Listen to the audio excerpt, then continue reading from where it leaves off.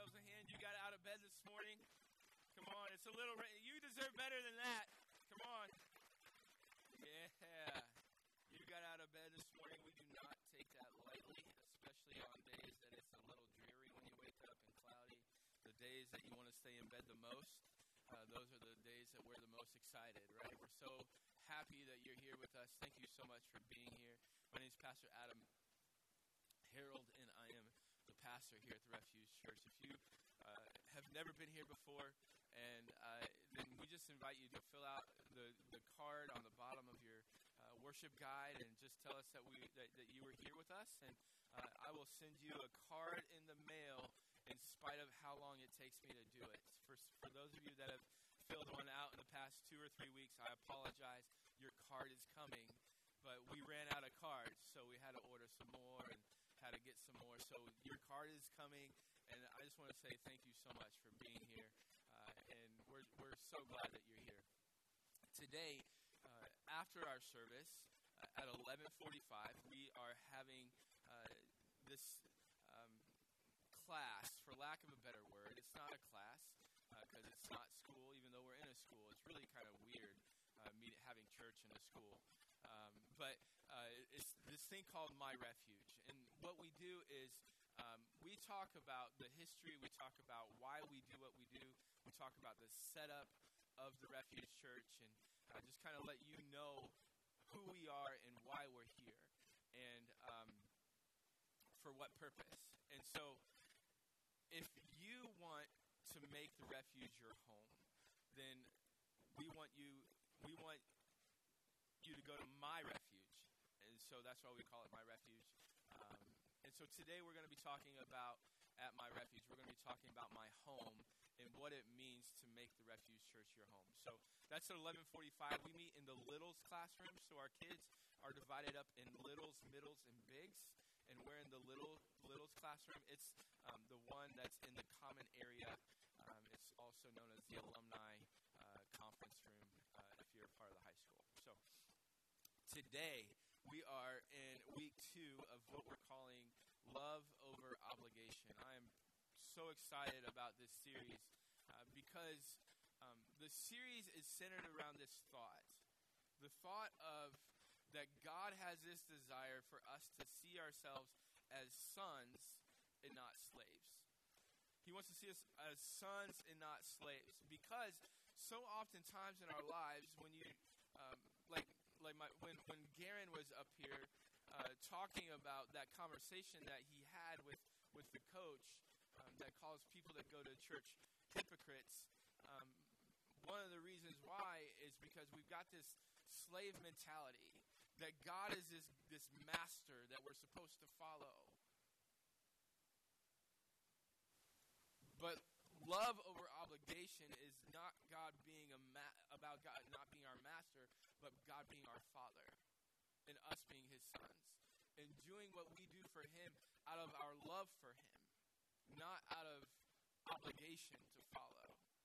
And so last week, in week 1, we talked about the prodigal son. We said that over the next 3 weeks, we're going to be talking about the prodigal son, looking at that story. Each week, we'll look at it in different details. But we showed how even in the story of the prodigal son, we see this thought of obligation.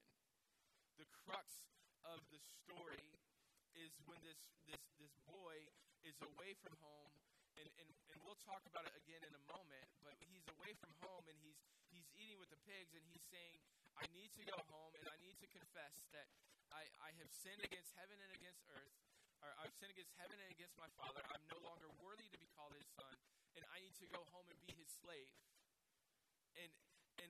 And so we're going to talk a little bit more about that today, but the boy looked at his love for his father as he was obligated to love his dad.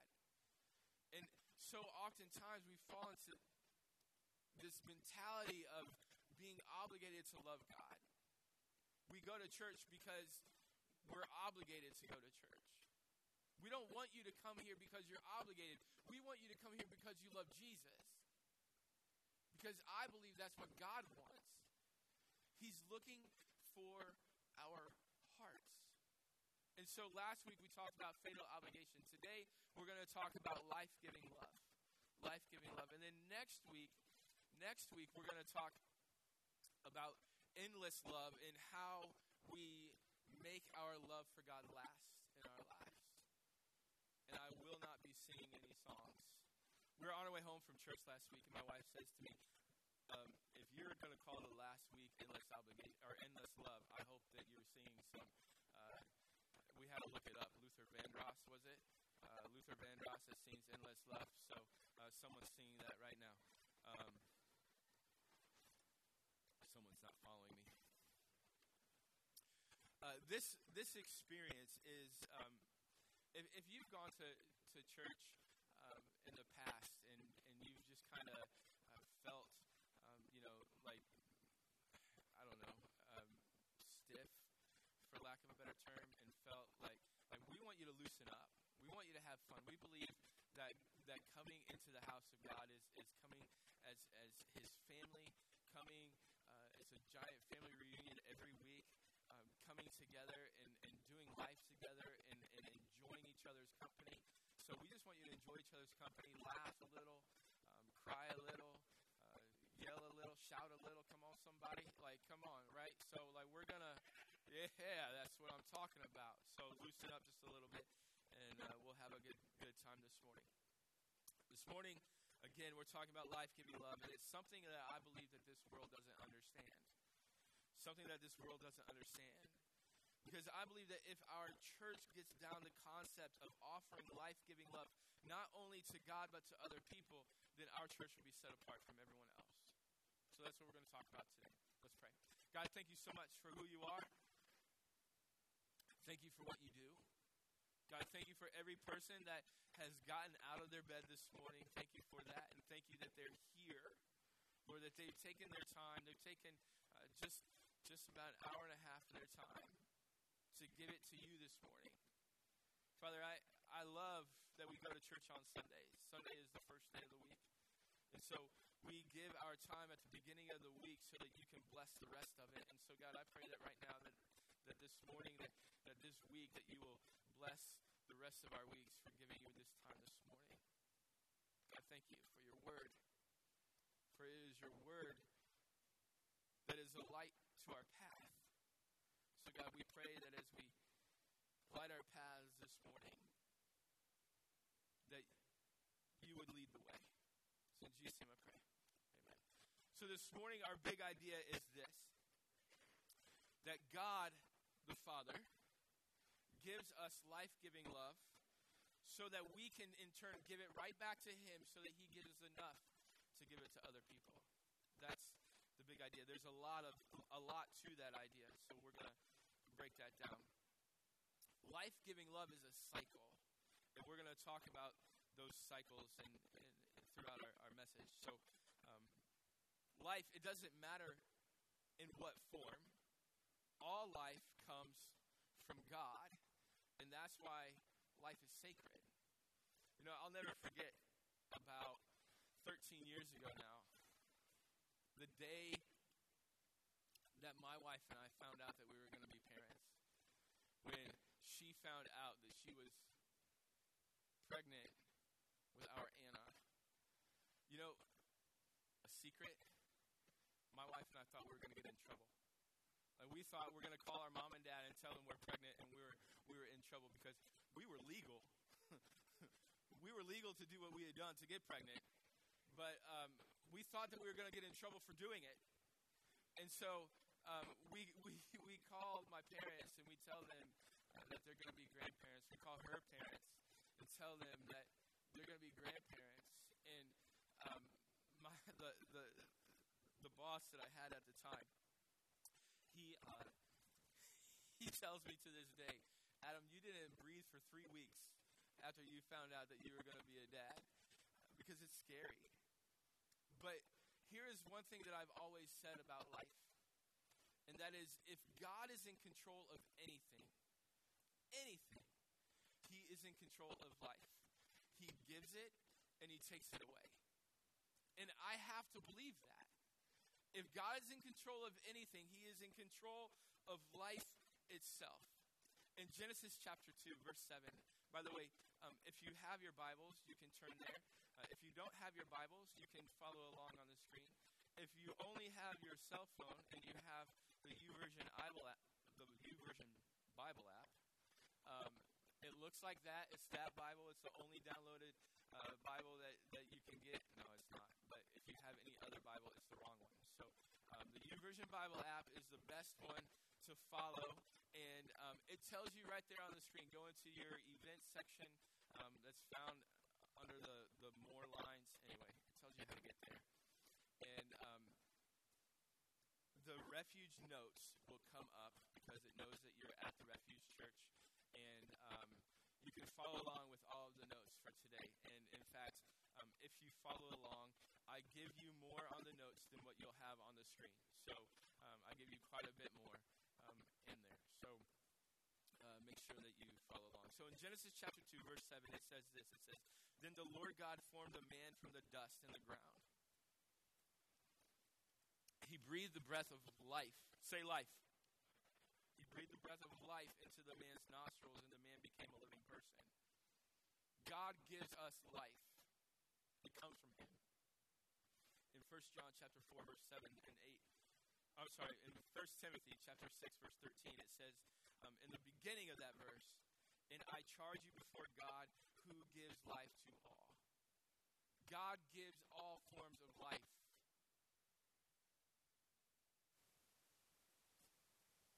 Anything that truly is life-giving starts with God. It has to. And so we've got this term, life-giving, and simply what that means is that it gives life to it. And those of you that have experienced negativity, you know what that makes you feel like. And so anything that's negative will cause us to want to die, and therefore it's life-taking and not life-giving. And so anything that is life-giving comes from God. Now in 1 John 4, 7, and 8, it says this, "Dear friends, let us continue to love one another, for love comes from God, and anyone who loves God is a child of God and knows God. But anyone who does not love does not know God, for God is love." In which I say, I wonder about that person in my life. Do they really know God? Because they don't do a whole lot of loving.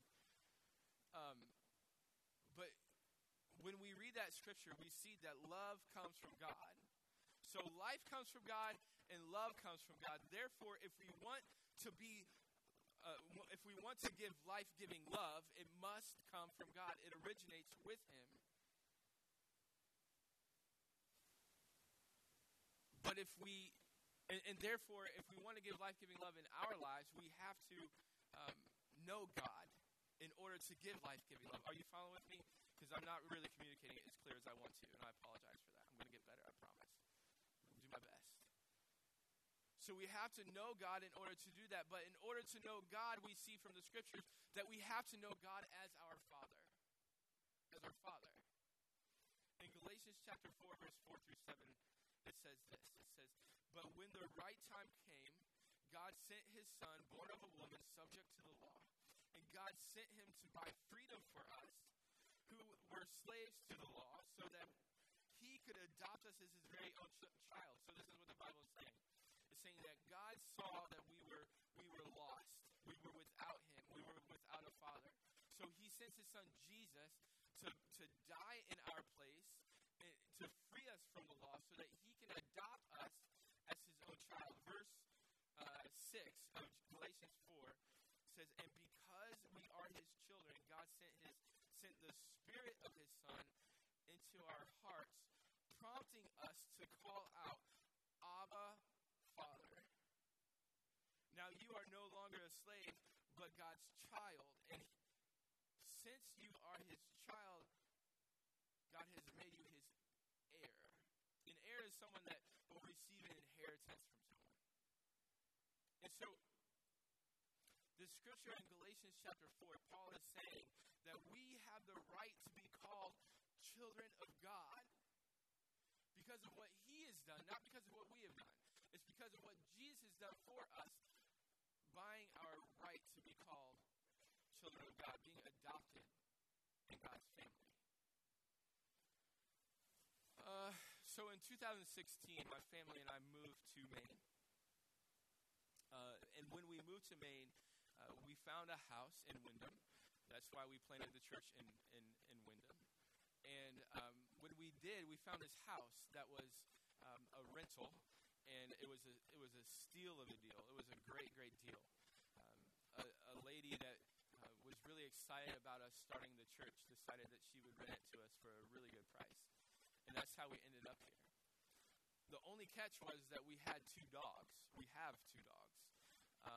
And we couldn't have our dogs with us in the rental house. And so we were pretty bummed about that. Our chocolate lab at the time was 11 years old. She's 13 now, and she's old. Like she's an old dog. I have no idea how she's still alive, but she is. And we also had this dog, a basset hound by the name of Ruby, and Ruby is a pain, just to put it lightly. And so when we had these 2 dogs, we had to find a place for them to stay. And my in-laws, they had this connection with our chocolate lab. We call her B. And they had this connection with her, so they said, B can stay with us. And so B lived with my in-laws for a full year. Ruby, on the other hand, was not welcome in my in-laws' house. So we had to find a house for Ruby. And my friend Shelton and Jamie Perkins, that live in Sharon, Massachusetts, said, Ruby can come live with us. Now, I'll tell you, I don't take advantage of people, but we totally took advantage of Shelton and Jamie, because 2 weeks prior, they had a Chihuahua that had run out in the road and got hit by a car. So we just capitalized on their grief. And we said, Shelton and Jamie, why do I keep calling Jamie Ruby? Shelton and Jamie, we can replace that dog for you for a short time at least. And so Shelton and Jamie took Ruby in for a full year, and we are indebted to them for that. And while she was there at their house, we would go and visit from time to time. And they lived in Sharon, Massachusetts, that happens to be a large Jewish population in Sharon. And so one day we were visiting Jamie and Shelton, and we went to visit the dog, and we take her to the park. At the time, we found out that Jamie was feeding Ruby carrots, which she has stopped eating carrots, and now she's her figure shows that. And while we're at the park in Sharon, there's a father and his daughters that were Jewish that were playing in the park. And that was the first time that I ever heard a child use the term Abba when talking to their dad.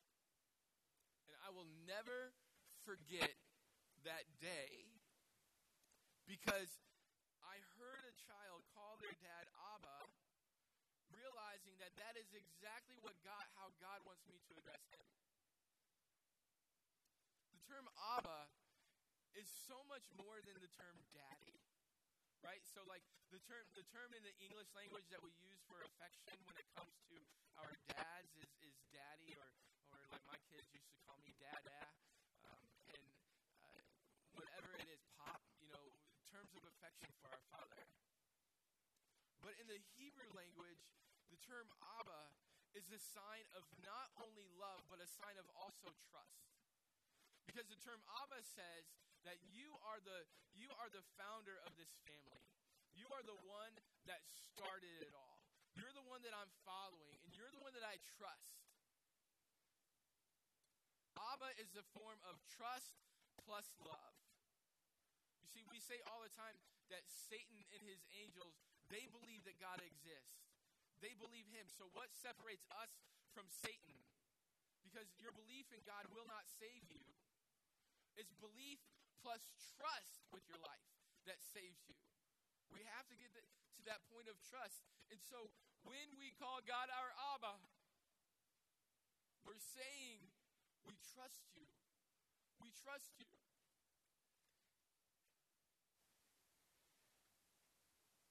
But what I'm afraid of is that our society has lost this connection with their dad. We've lost this connection with our fathers. We need more fathers in our lives.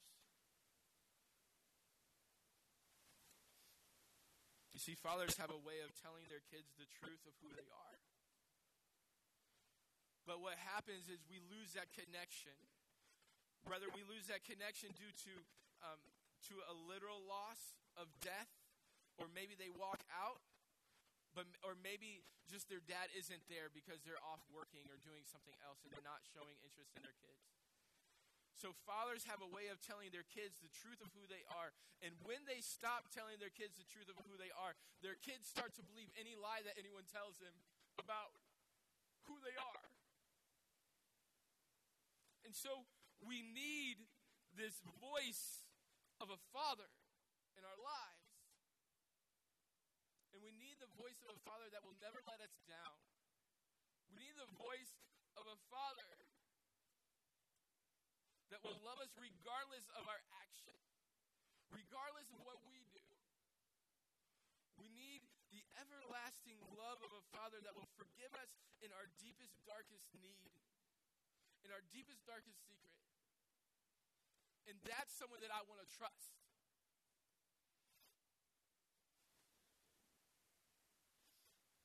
When I was a kid growing up, my dad was my hero. He was my hero. He wasn't a rugged man. He wasn't a manly man that would fix cars and teach me about horsepower and all this stuff that cars do. I don't know what a transmission is, let alone what an engine is. That wasn't who my dad was. My dad was into sports, so I'm into sports. My dad was into caring for people, so I care for people. My dad loved our family, and he worked hard for it. So he was my hero. But you know, the one thing that I longed to hear my dad say was, "Son, I'm proud of you.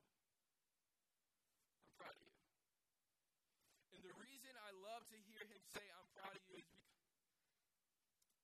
because what he was saying is, "Son, you have what it takes to do exactly what I do right now. You have what it takes to follow in my footsteps." And our kids need to hear that they have what it takes. They need to hear that we're proud of them. I'm afraid that our kids don't hear that we're proud of them enough. And so what happens is, so at the Refuge, we have this saying that you don't have to believe what we believe in order to belong here. And here's why we say that. Because everyone at our core, we have this desire to be loved and to give love. We have this at our core, we have this desire for love. And so we say you don't have to believe what we believe to belong here, because sometimes you have to feel love before you can believe. And I believe that the number one place that we need to find love is from our Father. And that's why we're talking about Abba Father today. That's why we're talking about trusting God today, because that's where we receive our love. But what happens is we fall into this thought that we have to perform in order to receive love. We fall into this thought of, if I'm not getting the love and the attention that I crave and that I desire, then you know what? I'm just going to perform until I get it. I'm going to perform in order to receive it. And so what happens is we can fall into this cycle known as the cycle of obligation. It's a cycle of obligation. I put together a little graph for you. It's not a pretty graph, but it's a graph. And it's based around this thought that we all have this desire for love. We have a desire for love in our lives. And when we fall into the trap of obligation, we perform. We perform. We go to church because we feel obligated, because we want to feel the love of God in our lives. So we perform. And then when we perform, we receive. And we receive, some of us, we receive love back. Some of us even receive rejection. But whatever it is we receive, and because we receive, we then feel. Now, some of that, we feel love back. Some of it, we feel rejection. But whatever it is, it causes us to perform again because we get that feeling. Do you understand the cycle? So we have a desire to love. And so because we have a desire to love, we perform. Because we perform, we receive. Because we receive, we feel, and we do it again and again and again. And we fall into this cycle of obligation, doing things based on performance. Can I just say that I believe that this is the most dangerous thing when it comes to sports in our kids' lives. This is the most dangerous thing when it comes to education in our kids' lives. Because there's a fine line in performing on the field and performing in the classroom and feeling the pride that our Father has for us, hearing that He's proud of us. There's a fine line between that and doing it out of our love for Him. So what happens is we put our kids on the field and they perform well, and they feel our love because they performed well on a baseball diamond or on a football field or on a basketball court. And what I'm afraid of in our society is I'm afraid that our kids are spending too much time on a soccer field or on a baseball field, and they're not spending enough time around a dinner table. We have got to get back to a dinner table. Because the dinner table is where we open our lives together. The dinner table is where we break bread together. The dinner table is where we talk about our days. I recently went on a retreat to Montana, and I met with other pastors from all over the country. And when I was there, every night around the dinner table, we would have what we would call family time, centered around the dinner table. Because the dinner table is where we are vulnerable. And I'm afraid our country needs to get back to the dinner table. Less time on the field, more time breaking bread. Last week we talked about the prodigal son, Luke chapter 15. You can turn there if you want to follow along in this story. We're only going to read a couple of scriptures from there this morning. When I read the prodigal son, I picture a lot of it happening around a dinner table. When the prodigal goes to his dad and he says, "Dad, I want my money. I want my share of inheritance for whatever reason." Sometimes when I'm picturing the Bible, I take a little bit of liberty, not a lot of liberty, but just a little bit of liberty with the pictures that go in my head. And one of those liberties is I picture this happening around a dinner table, because this is where we're open. This is where we have conversation. And the prodigal, he asked the father for his inheritance. He breaks the father's heart around the dinner table, telling him that he wishes that he was dead. And then, like I mentioned earlier, he's lying with the pigs and he's saying, "What am I doing? I am starving, and my dad's servants at home, they have things to eat. And why am I starving to death? You know what? I'm going to go home and I'm going to say, I've sinned against heaven and against you. I'm no longer worthy to be called your son. Make me your servant." And so the prodigal son says, "I'm going to go home and I'm just going to work for the love of my father." But when he gets home, he sees his father running down the street, getting to him, meeting him at the start of the village. And when his dad gets there, he changes his speech, and he no longer says, I'm not worthy to be called your son, make me your servant. Instead, he only says the first two. I've sinned, and I'm not worthy. And that's it. He drops the part of being a servant. He drops the part of being a slave. Because he realizes that he's always been a son when he sees the love of the Father. And that's why we need fathers in our lives to tell us they love us. One of the reasons why. But the sacrifice didn't stop there. In Luke chapter 15, verse 22 through 24, it says this. It says, but the father said to his servants, quick, bring me the finest robe in the house and put it on him. Get a ring for his finger and the sandals for his feet. And kill the calf that we have fattened, for we must celebrate a feast. For this son of mine that was dead has now returned to life. He was lost, and now he's found. So let the party begin. Come on, somebody. Right? There was a party that day because the boy was home. But I want you to pay special attention to what the father puts on the son. He says to his servants, go and get the finest robe. Now let me tell you a little bit about the robe. You see, the robe, the finest robe, it didn't belong to any of the sons. It didn't belong to any of the servants. The robe belonged to the father. So when he says, servants, go and get the finest robe, he's saying, go and get my robe to put on my son because I love him so much and I am proud of him. And he has what it takes to be like me. This is the son that had just told his dad that he wishes that he was dead. He had come home. He had returned. He goes and he gets the robe, and so that when he goes, when the party happens, when the people in town come to the party, they look at the son and they instantly see the father's robe on the son, knowing that the son has been restored into full relationship with the father. Then he says, go and get the ring.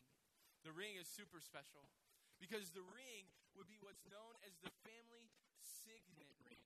You can look that up, S-I-G-N-E-T. You can Google it. Anything that I say today, please fact check anything that I say. You have my permission. So he has the signet ring, the family signet ring. And what that would do is that ring would carry the family seal. So when someone in this time would use the family signet ring, they would stamp their approval with it, right? We say stamp of approval. They would stamp their approval with the family signet ring. It was used for purchase. It was used as a signature for your entire family, not just you. It was a sign of trust. And this really made the older brother mad because he hated his younger brother. He didn't even go to the party. And so the signet ring is huge. And then he says, and bring him some shoes. This will make you shout. Because ladies and gentlemen, servants or slaves, they don't wear shoes. Sons wear shoes. And so the father is saying, this is my son. In Ephesians chapter 6, I'm all over these notes this morning. Gee whiz. In Ephesians chapter 6, verse 15, we see the armor of God. And in the armor of God, verse 15 of Ephesians 6 says, in the New King James, having shod your feet. Shod means put on shoes. It's the past tense of shoes. Having shod your feet with the preparation of the gospel of peace. In the armor of God, the shoes always represent the gospel. Ladies and gentlemen, it is the gospel that makes us sons. Do you follow that? That the shoes represent the gospel, and the gospel is what makes us sons of God? That's why our shoes are so important?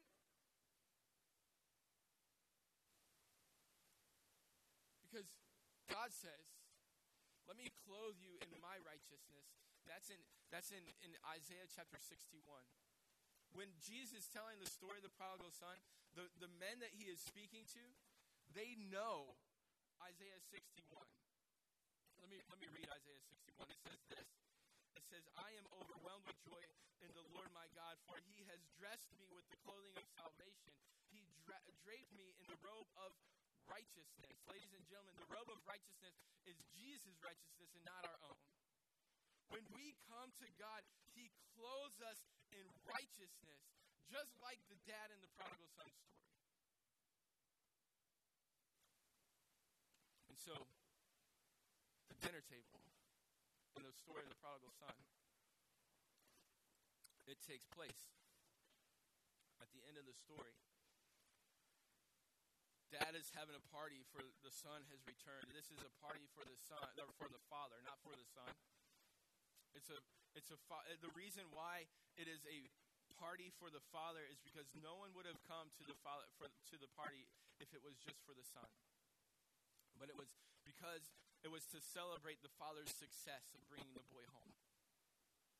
And so the older boy stands out in the field and he doesn't come inside. And when he doesn't come inside, the father gets up from the dinner table and he goes to rescue the son, to bring him inside, to bring him back into relationship with him. But ladies and gentlemen, what we do not know, what we miss as Americans, is that the dad was slapping the faces of all of his dinner guests because he left the party. And when he left the party, he slaps the face of figuratively slaps the face of all the people attending his party. Because he goes and he says, my son is more important than any of you. I will go and I will rescue him. And heartbreak takes place at the dinner table. I can't imagine the disappointment that the father had when his older son doesn't come to his party. He's saying, Dad, you know what? My thoughts are better than yours. My way is better than yours. I can't be in the presence of that sinner, so I'm not going to go inside. And there are so many of us today that say the exact same thing. The older son only did things out of performance, out of obligation, not out of his love for his father. Because if the boy loved his father, and if he did what he did out of love, if he would just operate in love for his father, that would have been enough to get him inside. But it wasn't.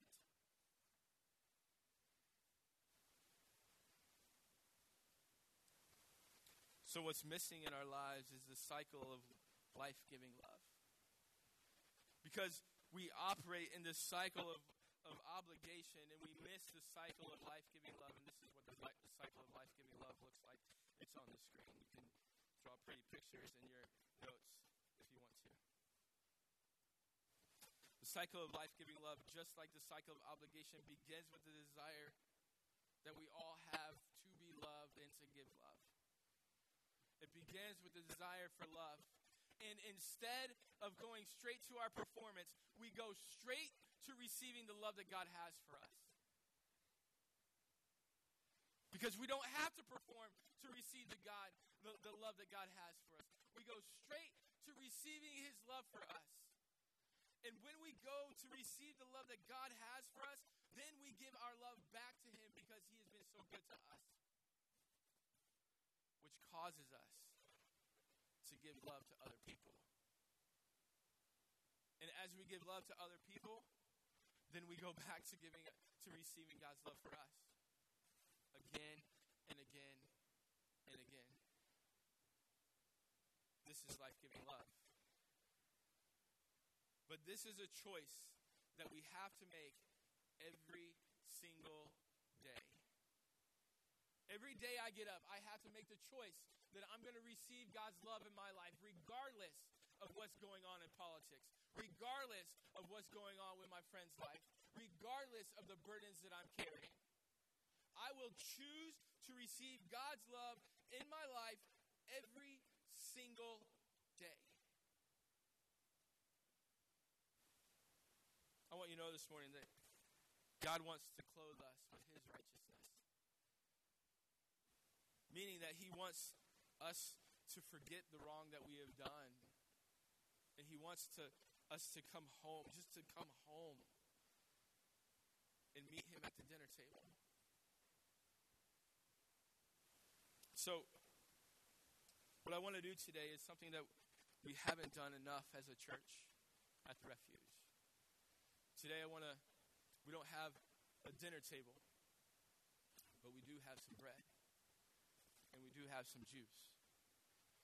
So this morning we're going to observe the Lord's Supper, and we're going to break bread together, because I believe with all of my heart that the church has got to find a way to get back to the dinner table centered around a Father that loves them, centered around a Father that gave everything that he could in order to rescue them. And the reason we observe the Lord's Supper is because it is a picture of all the sacrifice that God has given for us to rescue us. The dinner table is where we find life-giving love. And something practical for your family. Get back to the dinner table. Get back to the dinner table. I'm not saying that your kids shouldn't play ball, shouldn't do sports. But I'm saying they should spend more time around the dinner table with you than they do on the soccer field or the baseball field. Whatever field it is. More time with you around the dinner table than the classroom. Than their faces in a book. Not that education isn't important. It's very important. But time with you is more important. You don't have very much time with your kids. 18 years. That is not enough. Not enough. But ladies and gentlemen, we have got to get back to the dinner table. So this morning, we're going to observe the Lord's Supper. And some of you, this will be the first time you've ever done it. Some of you, may be the first time that you've ever done it the way that we're going to do it. For those of you that call yourselves sons of God, those of you that belong to God's family, dinner time is a family time. So the Lord's Supper is to be observed by those that have received Jesus as their Savior.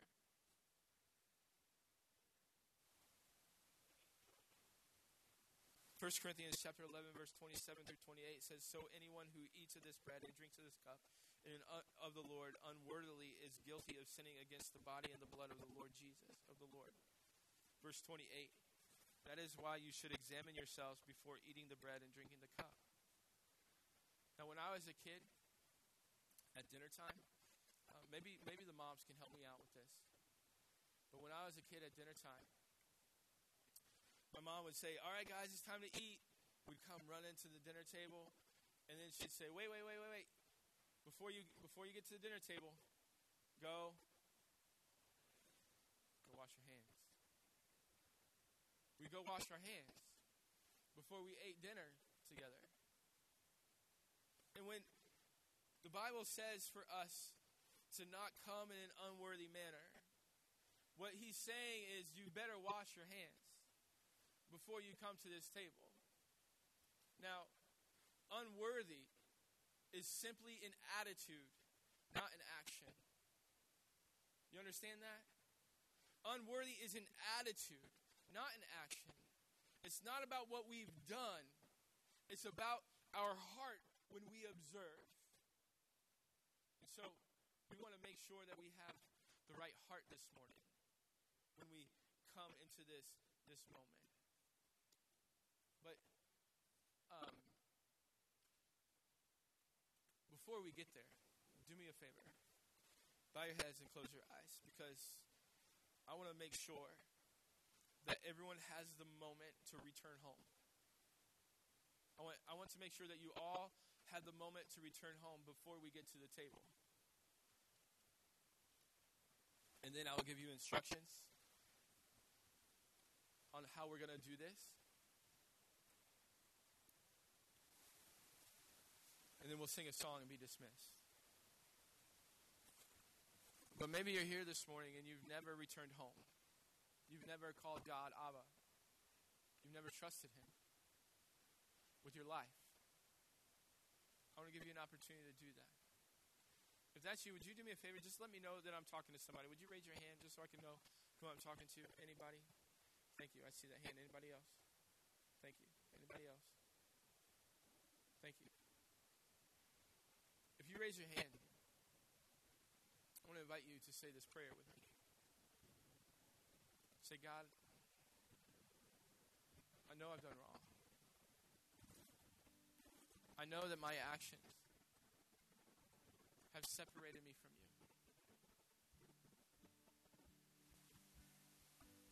But God, I know that you've been waiting for me to come home.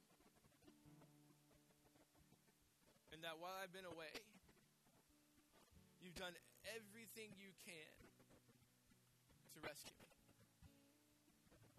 I believe that you've sent your son Jesus to die in my place in order to forgive me of my sins. And so, God, I ask you to forgive me of my sins, to make me right with you, to come into my life, and to save me. Thank you for Jesus. In his name I pray. Amen. Heads bowed and eyes closed still.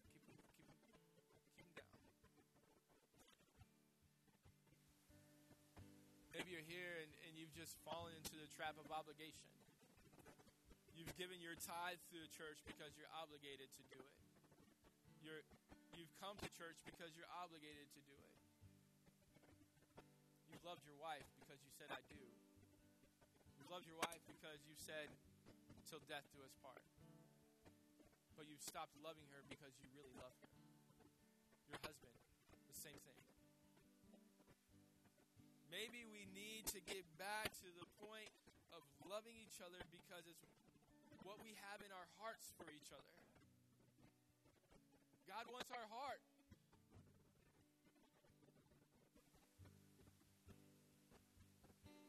So as we break bread together, make sure you wash your hands.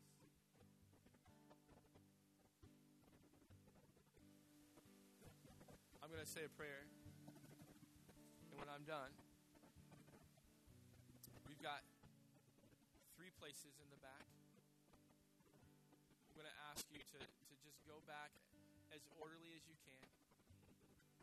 We've got a loaf of bread and a cup of juice that people are holding in the back. There's 3 people holding them in the back.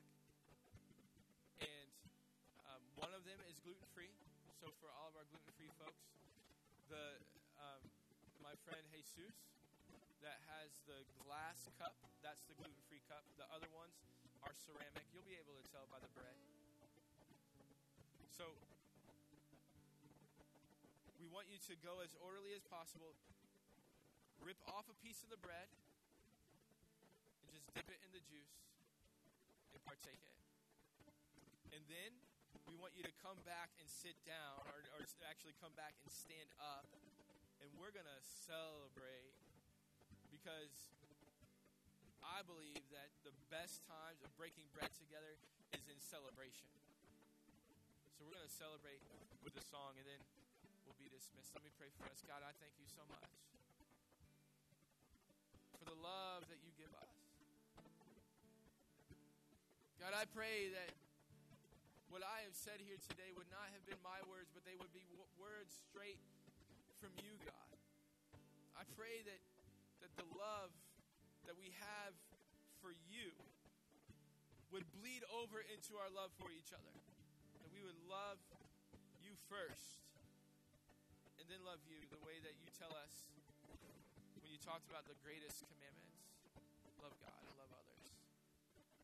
Father, I pray that we would come into this table setting, this time of breaking bread, that we would do it in a way that we remember all that you have done for us. Father, thank you for Jesus breaking his body for us. Thank you for him pouring out his blood for us on our behalf, so that we could stand as sons of God, sons of a king